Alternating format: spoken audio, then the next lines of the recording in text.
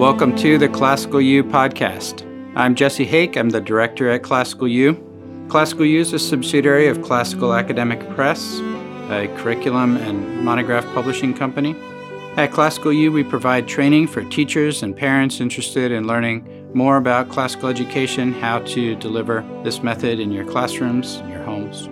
I mostly spend time talking with presenters and live learning event guests, and we look forward to sharing more with you as you tune in. Thank you.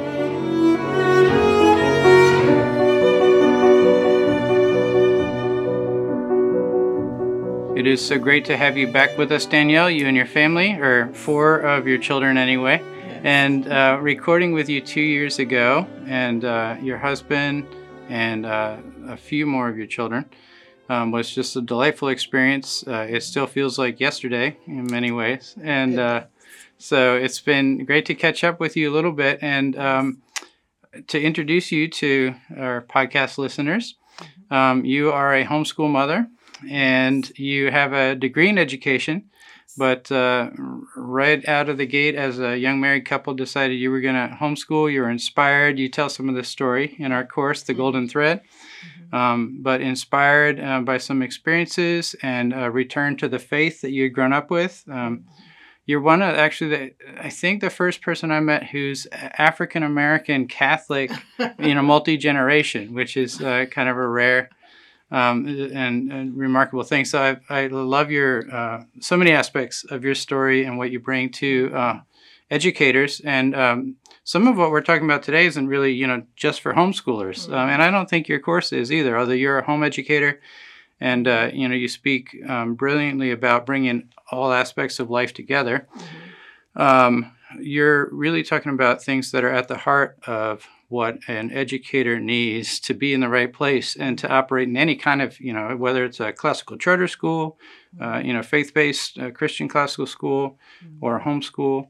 So I think there's application across those lines. But you're from New Orleans and long, multi-generations there and almost your entire life in New Orleans, returning there after basically just college in Florida, I believe. Mm-hmm. So it's a pleasure and a delight, and we'll get into a little bit retreat that we've been cooking up together and I'm excited about as well. So thank you so much. And to start out, would your introduction to your course be 2 years later? How would you introduce the Golden Thread?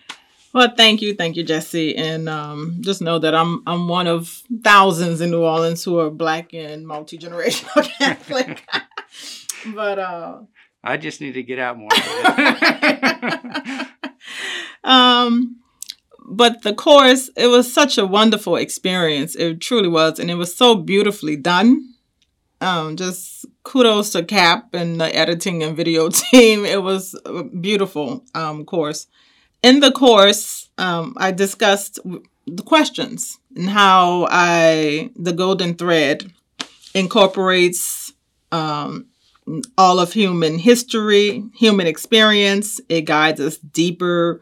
The Golden Thread course, it really comes out of my homeschooling experience as a mother, as a teacher, as a leader in the community and student of Christian classical education, the different experiences that I had that made me, helped me to synthesize the different books that I've read in classical education and to try to put into practice with my children in a way that was doable by a mother of 6 children. And I loved the ideas of following, of using questions as a guide to help you to think more deeply about nature, purpose, and propriety, to help you to help me to be able to play with the tools of the liberal arts in a way that would be applicable in a one-room schoolhouse. Mm-hmm.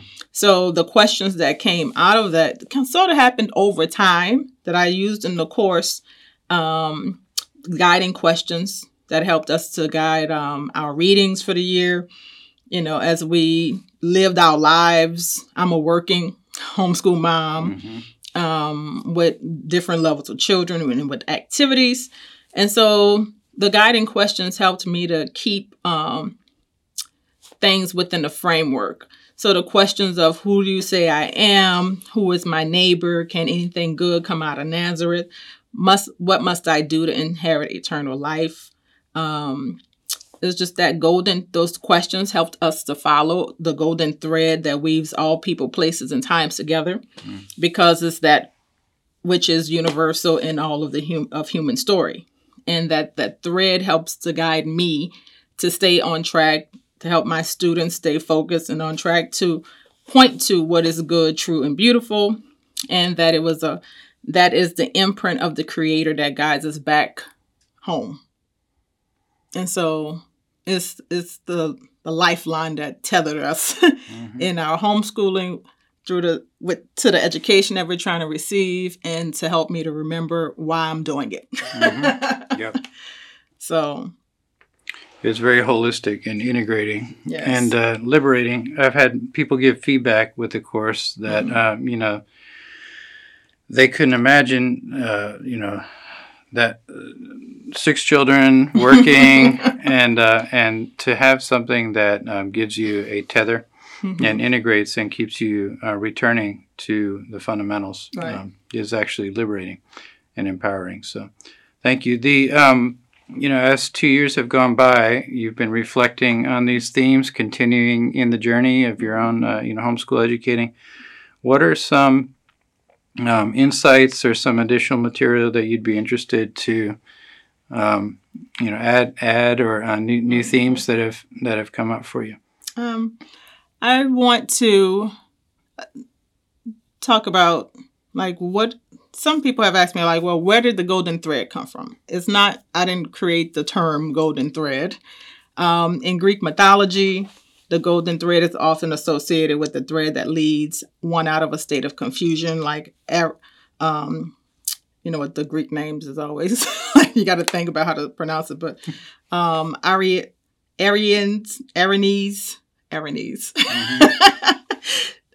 thread that led Theseus out of the labyrinth. That's one example of a golden thread in mythology. Another example would be one might associate the golden thread with the length of one's life or one's destiny that is cut short by the fates, or just cut by the fates. For me, in Christian classical education, I'm referring to the golden thread that guides, directs, and weaves together all people's places and times. And we want to teach our students to be able to find the golden thread and to follow it. So follow the thread that's guiding, directing, and weaving. The golden thread can be found in the great community of recorded human experience. Wendell Berry, whom I found out about through classical studies, classical education studies. Wendell Berry, in his essay on Wallace Stegner and the Great Community, states that the community here, that of the great community, the community here is that of recorded human experience, not the pantheon of great writers. It is immense and diverse, more like the Library of Congress than the Harvard 5-foot shelf. It does include the great writers. It is bewildering both in its amplitude and the eminence of some of its members. A teacher leading his students to the entrance to that community, as would be contributors to it, must know that both he and they are coming to the possibility of error. The teacher may make mistakes about the students. The students may make much more serious ones about themselves. He is leading them, moreover, to a community, not to some singular stump or rostrum from which he would declare the truth. So I remember reading What People Are For. The essay is found in the book, What People Are For. And I was thinking, that to me is the golden thread. It's incorporating this idea that we are weaving, is much larger.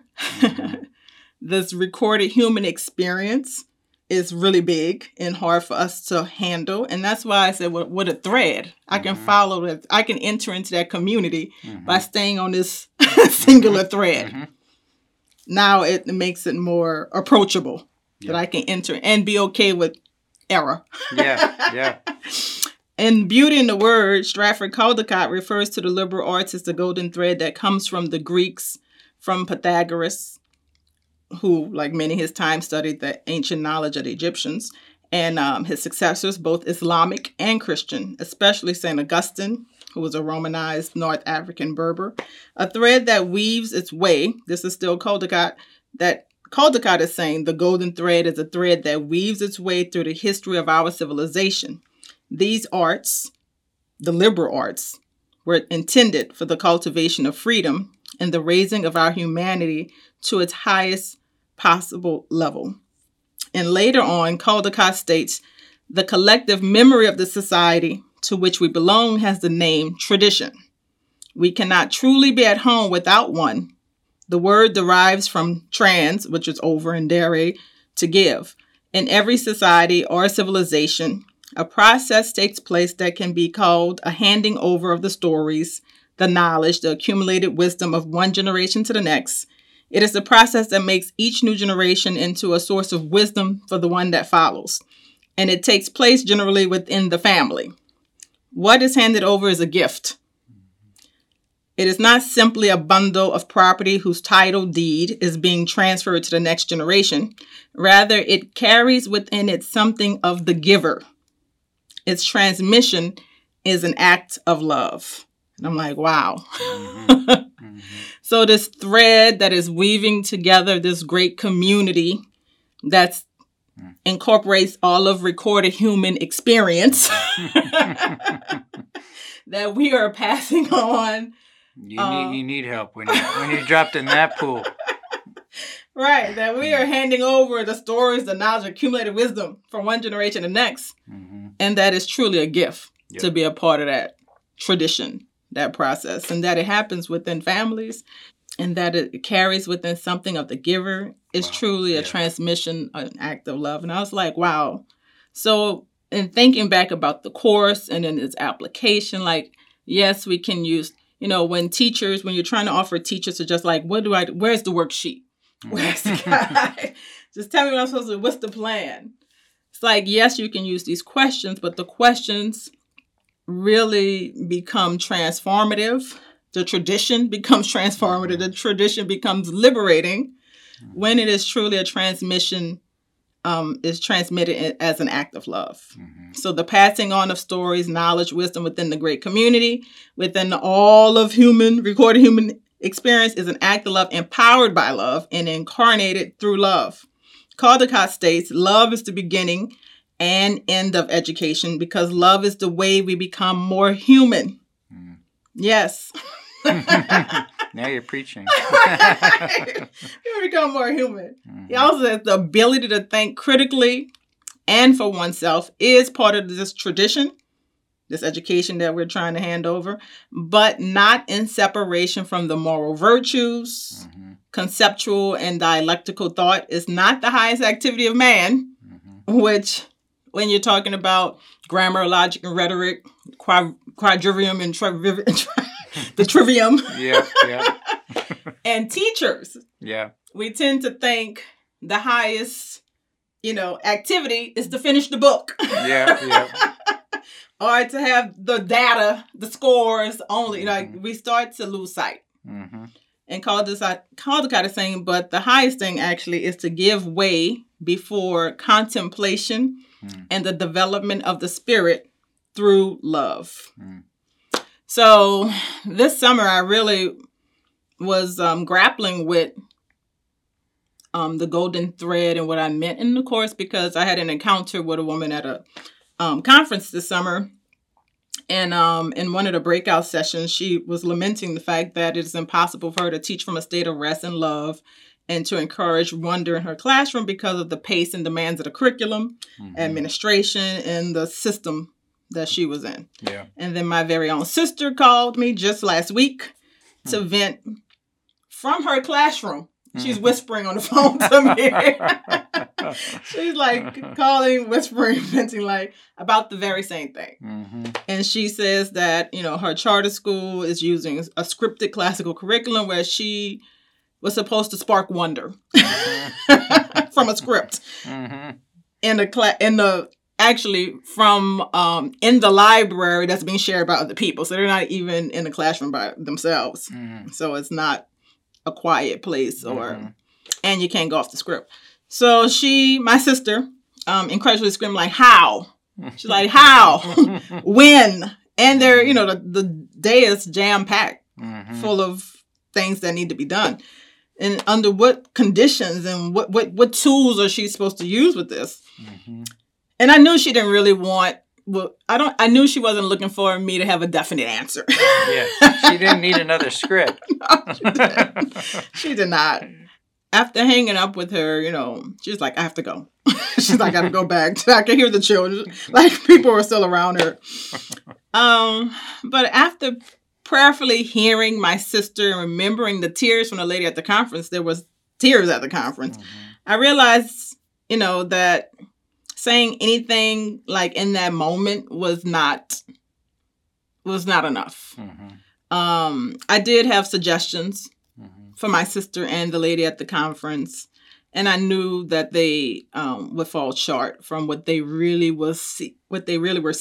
Mm-hmm. So the rest, the wonder, the love that they needed and sought for their students. Because one of the things my sister said is that she knows she's failing her students. Mm-hmm. And not that she is failing, like it's not that she's a bad teacher. Mm-hmm. The whole system is failing the children. Mm-hmm.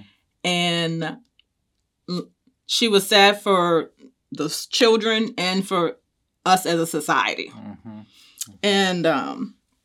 And that what they needed, what my sister and the lady from the conference needed and sought for their students and for themselves and in their classrooms could only come from a contemplative practice of a sacramental vision of the golden thread in the classroom. Mm-hmm. So going beyond the questions or following those questions, the source of those questions, I should say. Mm-hmm. So yes, contemplative.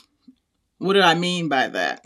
So I mean being rooted in praying without ceasing. So in Carmelite spirituality, which is from medieval times, it actually has roots in actually ancient times, but really became popular in Europe during the Middle Ages. In Carmelite spirituality, it's expressed as... You have experience. Yes. Yes. Okay. So I am a part of a Carmelite community. I'm a part of the Discalced secular Carmelites. Okay. Secular meaning non-religious. So I'm not a professed nun or anything like no vows. That I am trying to live out my faith in Christ.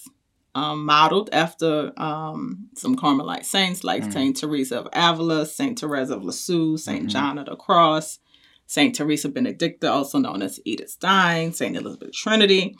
How many years have you been? So it's a beautiful thing. I'm still in practice. It's a 6-year formation process. Okay.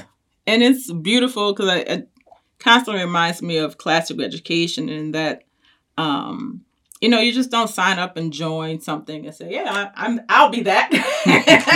and then you read a book and you're that. Yeah.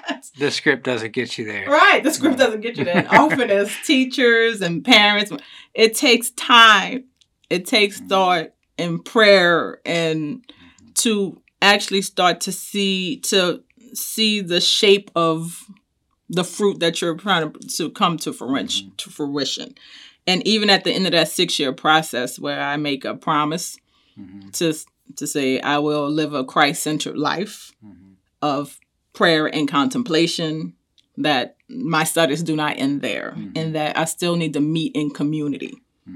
So even though we are that we are working people who have lives and families, we still have to meet in community once a month around others who are trying to live the same faith experience. And we get together and pray and socialize and read and discuss the way that we are seeking to live out our faith. Thank you for asking that. I did interrupt as you were going to apply. All right. I usually skip over because it seems so what? You're in a religious... No, that's good, because you're going to give us some of the practices. Yeah, so in Carmelite spirituality, so contemplation ultimately is a gift of God in Carmelite spirituality, that God, that you actually can experience union with God through prayer and have a real experience. But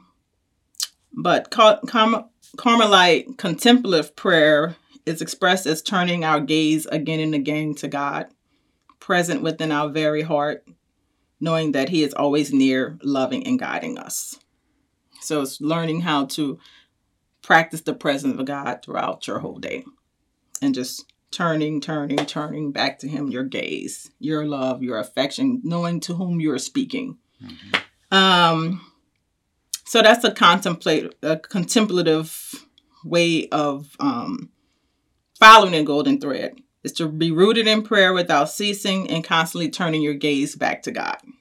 So O'Leary, in another book that inspired me, O'Leary in Begin with the Heart tells us the heart that lives in the school of the Spirit learns to discover a sacramental imagination. It can express itself in many ways, in reason and poetry, in silence and in life, ordinary and heroic. The sacramental imagination is the eye which sees all things in Christ and traces the lines of His work, even in the darkest moments and the desert places. It has courage and it has truth. It is not some sort of enchantment which the Christian events as some sort of protective mantra against a hostile emptiness. It is truly the vision of faith, because it sees God's faithfulness at work and knows how to wait upon Him. A sacramental vision of the golden thread gives us a new way of seeing and understanding, a new way of being, and maybe even opening up this way for others through faith. So the traceable works of Christ become apparent all around us, in others, in nature, and in the great community, and thus enchanting it all. So it's not a made-up enchantment. It is the reality that we are in an enchanted world because of God's grace. So the sacramental vision can give you the eyes to see the wonder. That's really there. That's really there. Yeah. So a contemplative practice that I learned from a recent weekend retreat I attended, entitled Heart is Where the Home Is, instead of Home is Where the Heart Is. Heart is where the home is. That I think teachers like my sister and the lady from the conference can begin in their teaching practice to consider. And so at this retreat I went on this weekend, it was a silent retreat, a guided silent retreat. So we have a guide who presents sort of workshops, maybe 4 times. We have 4 sessions of workshops, and then we have a lot of time for prayer and contemplation of just prayerfully seeking God or doing whatever you want to do. It's really not a program, but we do worship together. We do have a reconciliation service together, and the weekend is meant for you to listen to God in the silence. And so the workshops that you go to can help you. You can use the workshop as a guide to pray with God, to hear what He is speaking to you, or you're free to just do your own thing as a place of rest. So teachers, I think this workshop, when I was hearing it, I told as a priest who led it, I told him that I would use his talk. I would talk about it at this podcast. And he's like, please do. He's actually a professor at the seminary. So he had 3 areas of the heart that he talked about.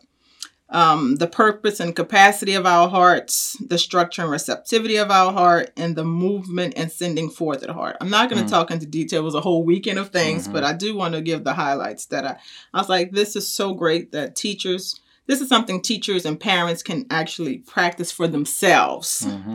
Because like Caldecott said, we are giving. It's a gift of part of the giver is in the gift. Yep. So we are extending ourselves in ways. That's why we're tired. That's why you're frustrated. You're giving yourself. Because you're giving of yourself. Mm-hmm. So thinking about the purpose and capacity of our hearts. Envision your heart as a home for others. Imagine what your heart looks like as a home. And this was a beautiful thing. He was like, meditate on the icon of the Annunciation, or just the scripture, Luke 1, verse 26 to 38, on the angel Gabriel coming to Mary to announce that she will be the mother of the Lord.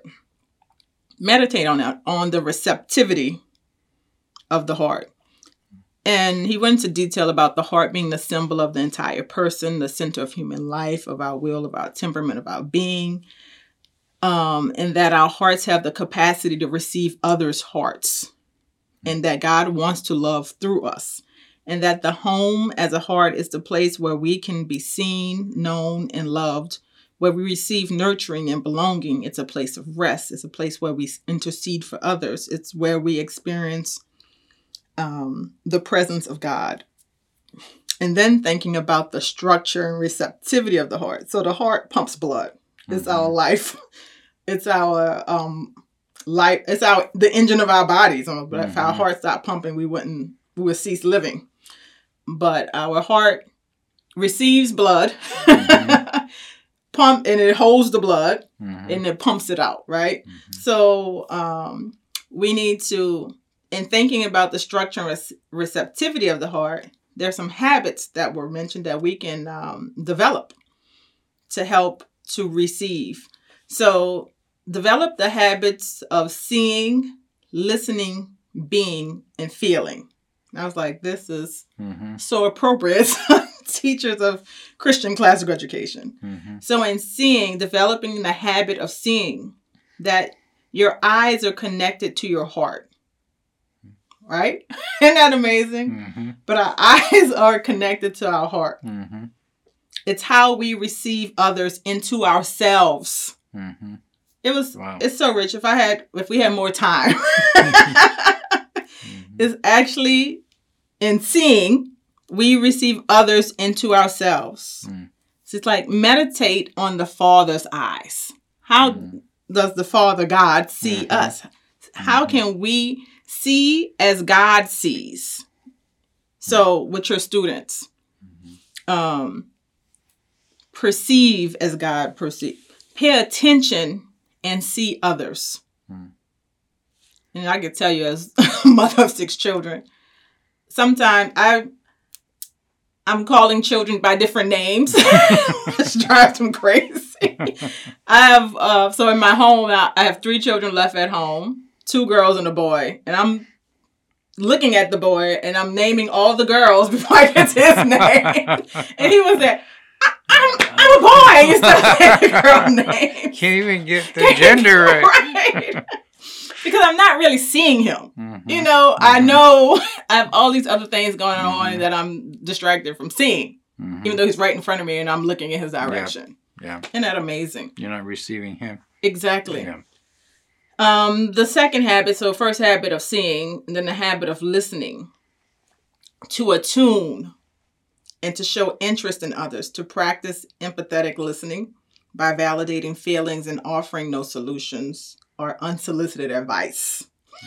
I think it's probably one of the hardest things to do, especially as parents or teachers of teenagers. Yeah. Fountains of unsolicited advice. Right. So the next habit would be the habit of being.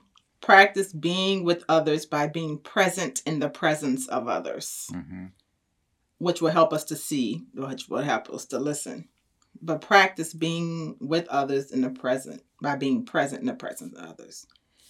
And then the last habit is the habit of feeling, which is empathy.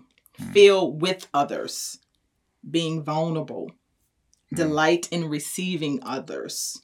And so I'm thinking about teachers like my sister in the classroom. And I know she would probably say, I don't have time to do any of these. But it's a way of being, and these are habits that you would practice every moment of your life outside the classroom. And you could just focus on one thing at a time, like seeing the students that are in front of you and speaking directly to them. I can almost guarantee, I know in my own home, and I'm sure we all have experienced this, when you give somebody, especially a child, your full attention, even if you came down to their level, I mean, it can stop tantrums in their track. Once the child really knows that you see them, it's like they relax. Or they collapse into your arms. They throw themselves up. They want you to receive them. So I do believe that your day can slow down, even though the clock is still ticking, if you try to practice some of these habits. The third is the movement of the heart, movement and sending forth of the heart. So blood pumps into our heart and blood pumps out of our heart. In that, we have to be willing to hold on loosely and let our children go.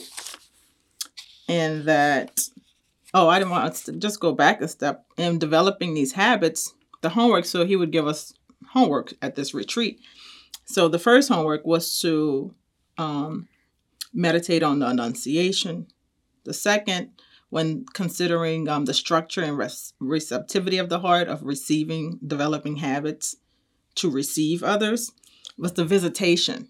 I thought that was so beautiful when Mary visits Elizabeth, and the receiving of that interaction.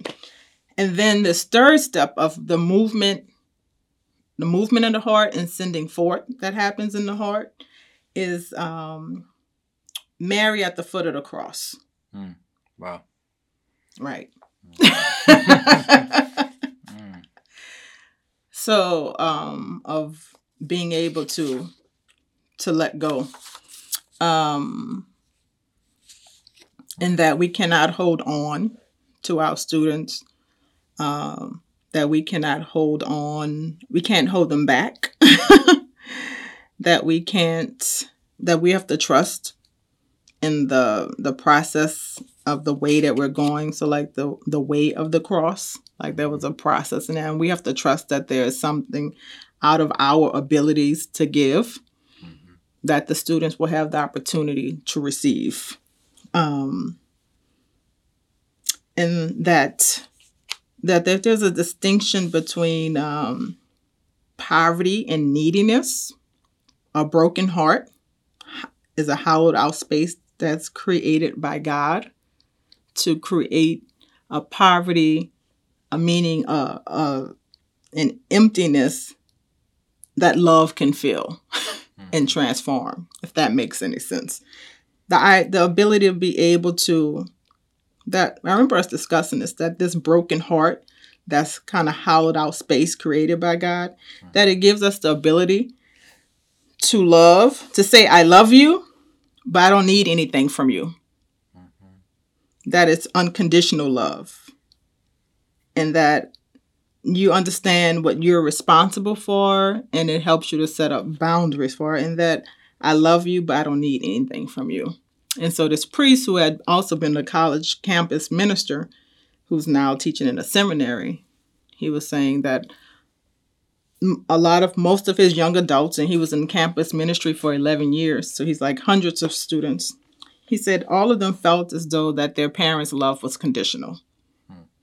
That they had to have the right grades. They had to have the right way of looking and acting and thoughts and things. That a lot of young people don't feel like they're free to become themselves. And that was really striking.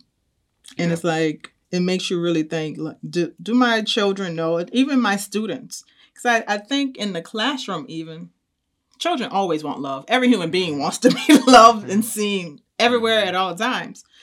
But I think if the students know that you love them as they are, and that you don't, so it's not, so I know one of the disciplinary systems can be like these cards where you're on green. If you've been good all day, your card is green. And then the teacher might turn it to yellow.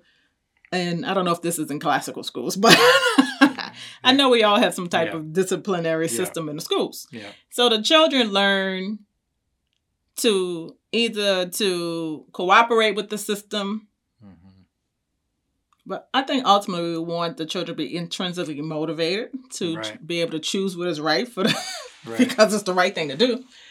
But then too, there are some children where it's harder for them to comply to the discipline of the classroom, that because their card is always on red, they say, forget the cards. Yeah. Then the system becomes meaningless to them. Yeah.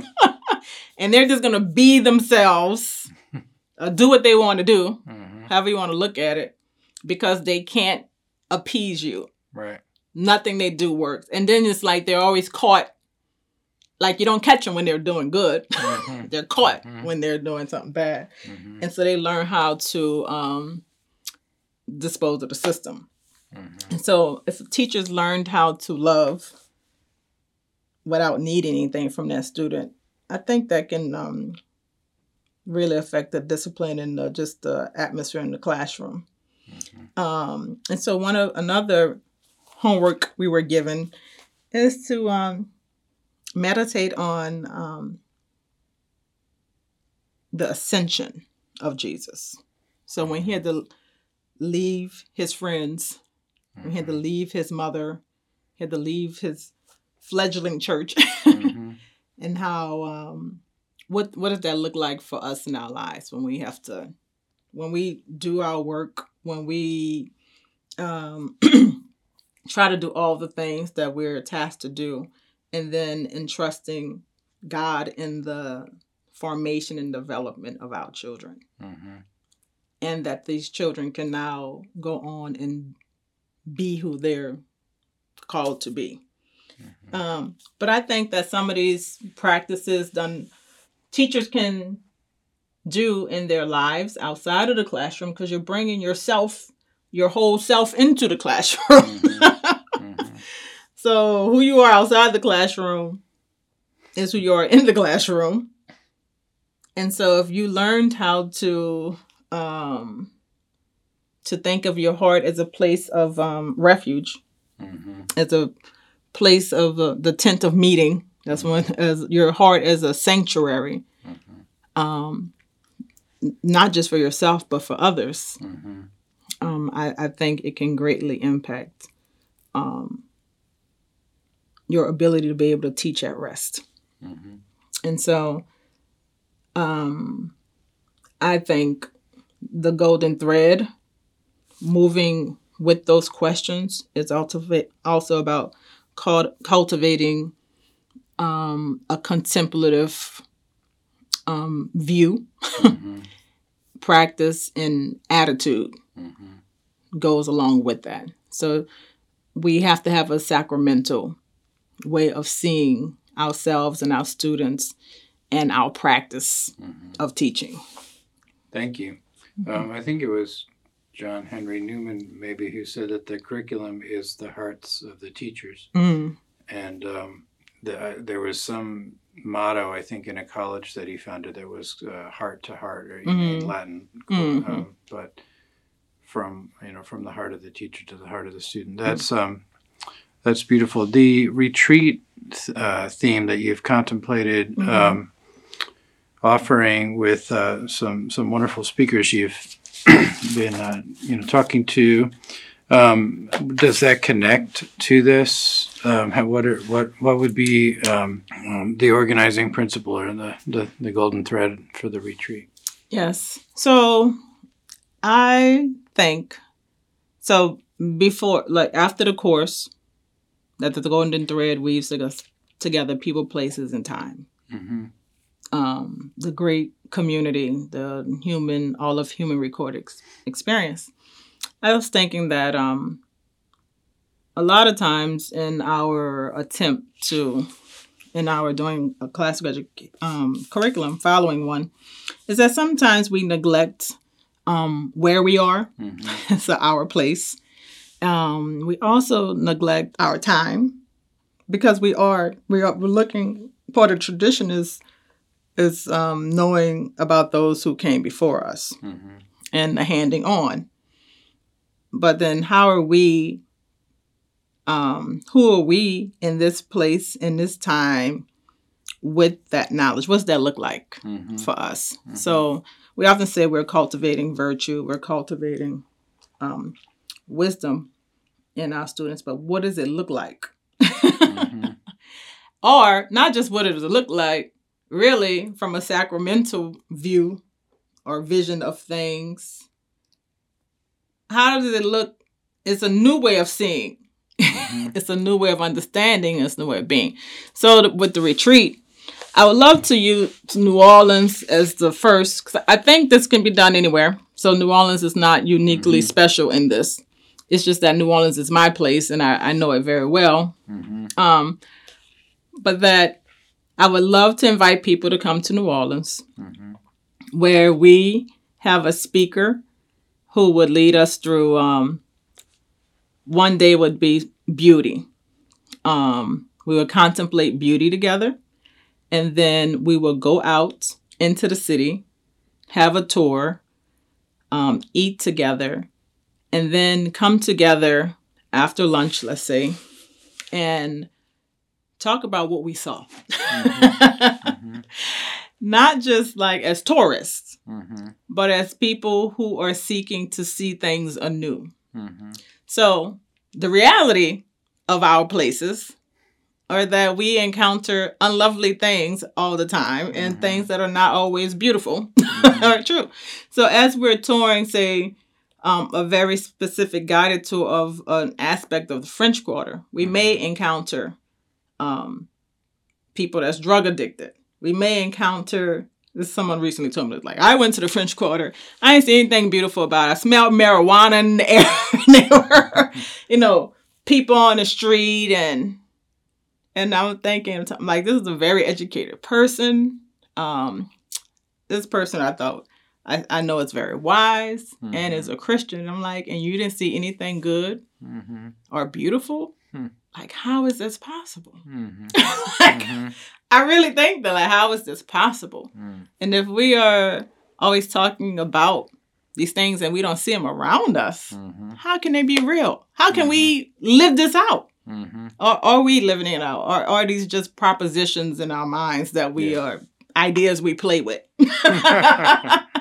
So I would like us to get together, talk about the ideas, because the ideas are real good and true. And then I want us to practice being able to see those things around us. And then I also want the retreatants to walk away with something to practice. So, like, really something they can bring into their teacher practice with references and resources to look up, but also some contemplative things that they can practice to help cultivate this new way of seeing. Wonderful. So I heard you there referring to both a way of being in the world and then also a way of seeing the world. And it sounds like there's a relationship between those two things. Yes. And it is related to the, to the fact of, blood coming into the heart and leaving the heart, the kind of two-directional reality of having a heart that is a place for other persons, that receives other persons, but also the capacity to give yourself and to give yourself into the hearts of others. And it was a little challenging, as you were describing, a very well-educated, Christian person who could not see anything beautiful, moving through a neighborhood in a historic American city. That relationship between seeing the beautiful and being the beautiful, am I correct that those two things go together? How have you experienced that back and forth? Do you practice both and they're kind of mutually beneficial? Being present as a witness of Christ, a beautiful presence in the world, and then receiving Christ, Right. And then it's from that question of what good could come from Nazareth. So that's one of the questions I mentioned in the Golden Thread course. Yeah. And it comes from scripture, and that's why I say, though, the Lord is from Nazareth. Yeah. It's an accusation. Right, it's an accusation. It's like, yeah. And the idea that there could be a place where there is nothing good. Like, it's also ludicrous at the same time. Like, there is nothing good. And you're talking about the Lord. So it's like... Yeah. And so it made me think, actually, to be honest, I was in an urban leader classical situation. And the way they were talking about developing schools in urban areas, classical schools in urban areas, it made me think, what good could come from Nazareth? Like, people That's when you had the idea. That's when I had the idea. And then you applied it to your own homeschool. Right, to how I see the world. Because, I mean, it's not just them thinking that way. I can see myself, you know. Yeah. You always should be able to see yourself in others. Yeah. So let me think, how do I see? Because we're talking about people as if they're a different kind of thing. Like they have a different nature. So if in classical education we're talking about the nature of things, and all nature being one, that means the people don't have different nature. See how that should help us to extend this? Yeah. A well-educated person should be able to apply these things in multiple ways. And so it's like, wow, we're talking about students, like these are different kind of children. Yeah. And how can we educate them? So if we can educate these over here in this way, I would think we should be able to apply it similarly. So anyway, it made me think what good could come from Nazareth. And the fact that we do not think there's any good. I think in the course I talked about my family reading Dickens. Yeah. Which one? I can't remember the book. Not A Tale of Two Cities. With Pip. Great Expectations. We said it together. Right. Yep. And reading Great Expectations and the disdain. Yeah. My gracious. We were so struck. Yeah. And I don't know if we really would have been struck by the disdain if we had not been contemplating what good. The fact that it's an accusation. Yeah. And that we're declaring there is no good. Yeah. So contemplating that question, it helps us to see disdain. Which is funny because I pray the Psalms and like we are supposed to have disdain towards that which is not of God. And so I guess some people say, well, that's not of God. So I can is the person not of God or is it... Which also is a tool you learn in classical education to learn with logic. And the 5 common topics and thing, we learn how to think more clearly about things. So it's like we're separating the person from the disdainful behaviors or ideas that they're trapped by. Yeah. So it helps us to become people who can hold things together. So the integrity is within us, right? And outside of us. And in the order of the cosmos. It's all being held together. It's one. And I think, so seeing and being and understanding, that all goes together, which I see is lined perfectly with the trivium, right? It's grammar is to know. Yeah. And so how do we know? And it's like knowing is not enough. And that we have to understand, we have to be able to express, to communicate, which is an act of being. I think it takes the practical ideas of behind classical education and it helps them to be transformative or transcendent or sacramental. They're made concrete. Yes, they're made concrete. Yeah, in a particular place, a particular time. Right. And it holds us accountable. Yeah. It should. Yeah. It should hold us accountable. What are a couple of the best books you've been reading lately? Right now in our homeschool, we're reading Henry V. So this year our question is, who do you say I am? Okay. Which I'm interpreting in this moment. And every year it's like a different emphasis. So it's not like these questions only have one way of looking at them. It's not true. For me this year, who do you say I am is an identity question. I feel like the society is struggling with identity. My children are not immune to the issues outside of my home, and I would like to help. And I have 3 children in college and 3 in high school, so I'm more geared to really preparing their hearts and mind to be out of my home. So if I know the whole world is grappling with identity, I would like to shore up my children with an understanding and framework of identity, so that I can let them go and not try to, be the Holy Spirit in their lives or whatever. That was part of the thing of loving them without condition. But more than that is that, who is God? I want you to have a firm understanding of the nature of God. And I also want you to know who you are in relation to God and therefore others in creation and society. And so Henry V, he wants to be the King of France. Is he the legitimate King of France?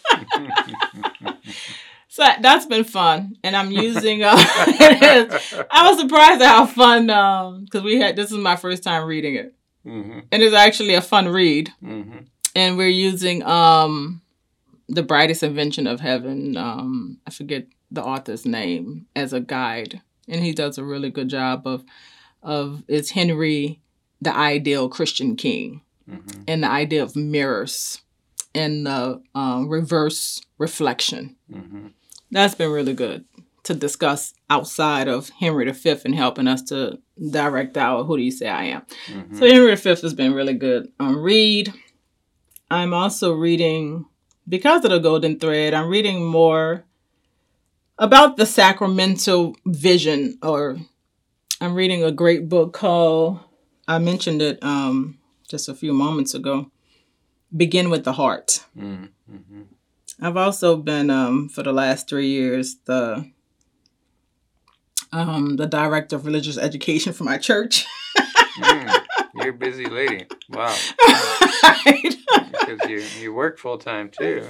Yeah. Well, I have my own business, so my time is a little bit flexible. It's a little bit. Yeah, I don't. It's crazy, but it's I'm well supported. Let's just say that. But do you have the author of the book you just mentioned? Oh, Begin with the Heart, Danielle O'Leary. Danielle O'Leary, Begin with the Heart. Okay. Begin with the Heart. And that's an interesting book. I'm going to look through it, but it was written in response to the Catechesis of England. So the author is, I don't know if he's English, but it's written for the church in the United Kingdom.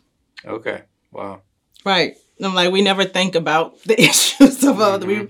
We belong to, a universal church, but we never think about what's going on in other places. And it's a beautiful. So they're talking about essentially how do we shore up, revitalize, or make sure we're continuing the tradition of what I would call a classical liberal education, through the church. And he says we have to. It has to be rooted in love. It really reflects a lot of Caldecott, who was also English. So I thought that was interesting. I never thought about what's going on in the church in England. Yeah.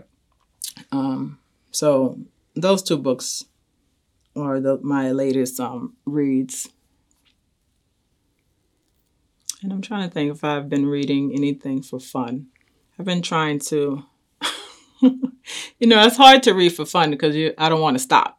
So I'll read through the night and then I can't function in the morning. Can't get away with that anymore. Right, I can't do that anymore. So yeah. I would like to read Frankenstein. I have a friend who recently read Frankenstein, and the way she talks about it, I'm like, okay, I will. Oh, yeah. We really need to read Frankenstein. She's like, it will go so well with the questions. Yeah. Yeah, that's a good advice. That sounds great. Well, maybe if you force yourself to read it with your kids, you won't be tempted to, stay up all night finishing it. Yes. I do a lot of things that way. I make it part of our educational efforts. Yeah. Good. Well, thank you very much for your time and catching up. And we look forward to some news about the retreat. And it sounds like the time frames and stuff aren't known yet, but you'll keep us posted as you get some new. And I would say if people express interest, especially in telling us their best time of the year they would like to see the retreat, because the retreat has to be small. So you're looking for some feedback. Yeah, people definitely to contact you and share their ideas and what jumps out at them and times a year. Right. So we're looking for 25 people. Okay. To come to New Orleans to contemplate beauty and memory as we follow the golden thread with a sacramental vision. Very good. Thank you so much, Danielle. Yes, thank you.